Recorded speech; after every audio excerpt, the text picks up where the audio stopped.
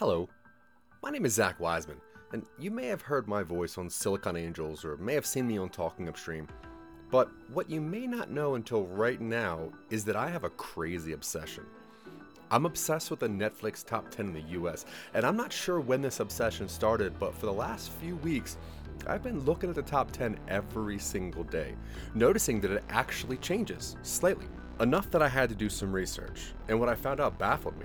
And probably only me, but I have all this equipment for other projects and I decided to use it for something even more pointless. And I'm going to tell you about my daily obsession with this list. Here are some facts. Netflix has 240 million subscribers, and 75 million of those are in the United States. And the top 10 changes at 11:30 a.m. Pacific time every day to reflect the last 24 hours of watching and viewing. Now, I live in Colorado, which means just as I'm finishing my lunch at 12:30 p.m., the list updates and I get more and more furious. It made me think about who watches Netflix and what is this being used for? What lands on the top 10? Yeah, obviously the newest Netflix released movies. Yeah, they get on there, and yeah, I'm looking at you, I care a lot.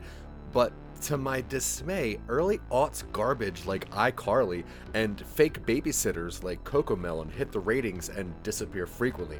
And I have no idea why this catches my attention so much, but it does. And I'm gonna talk on it.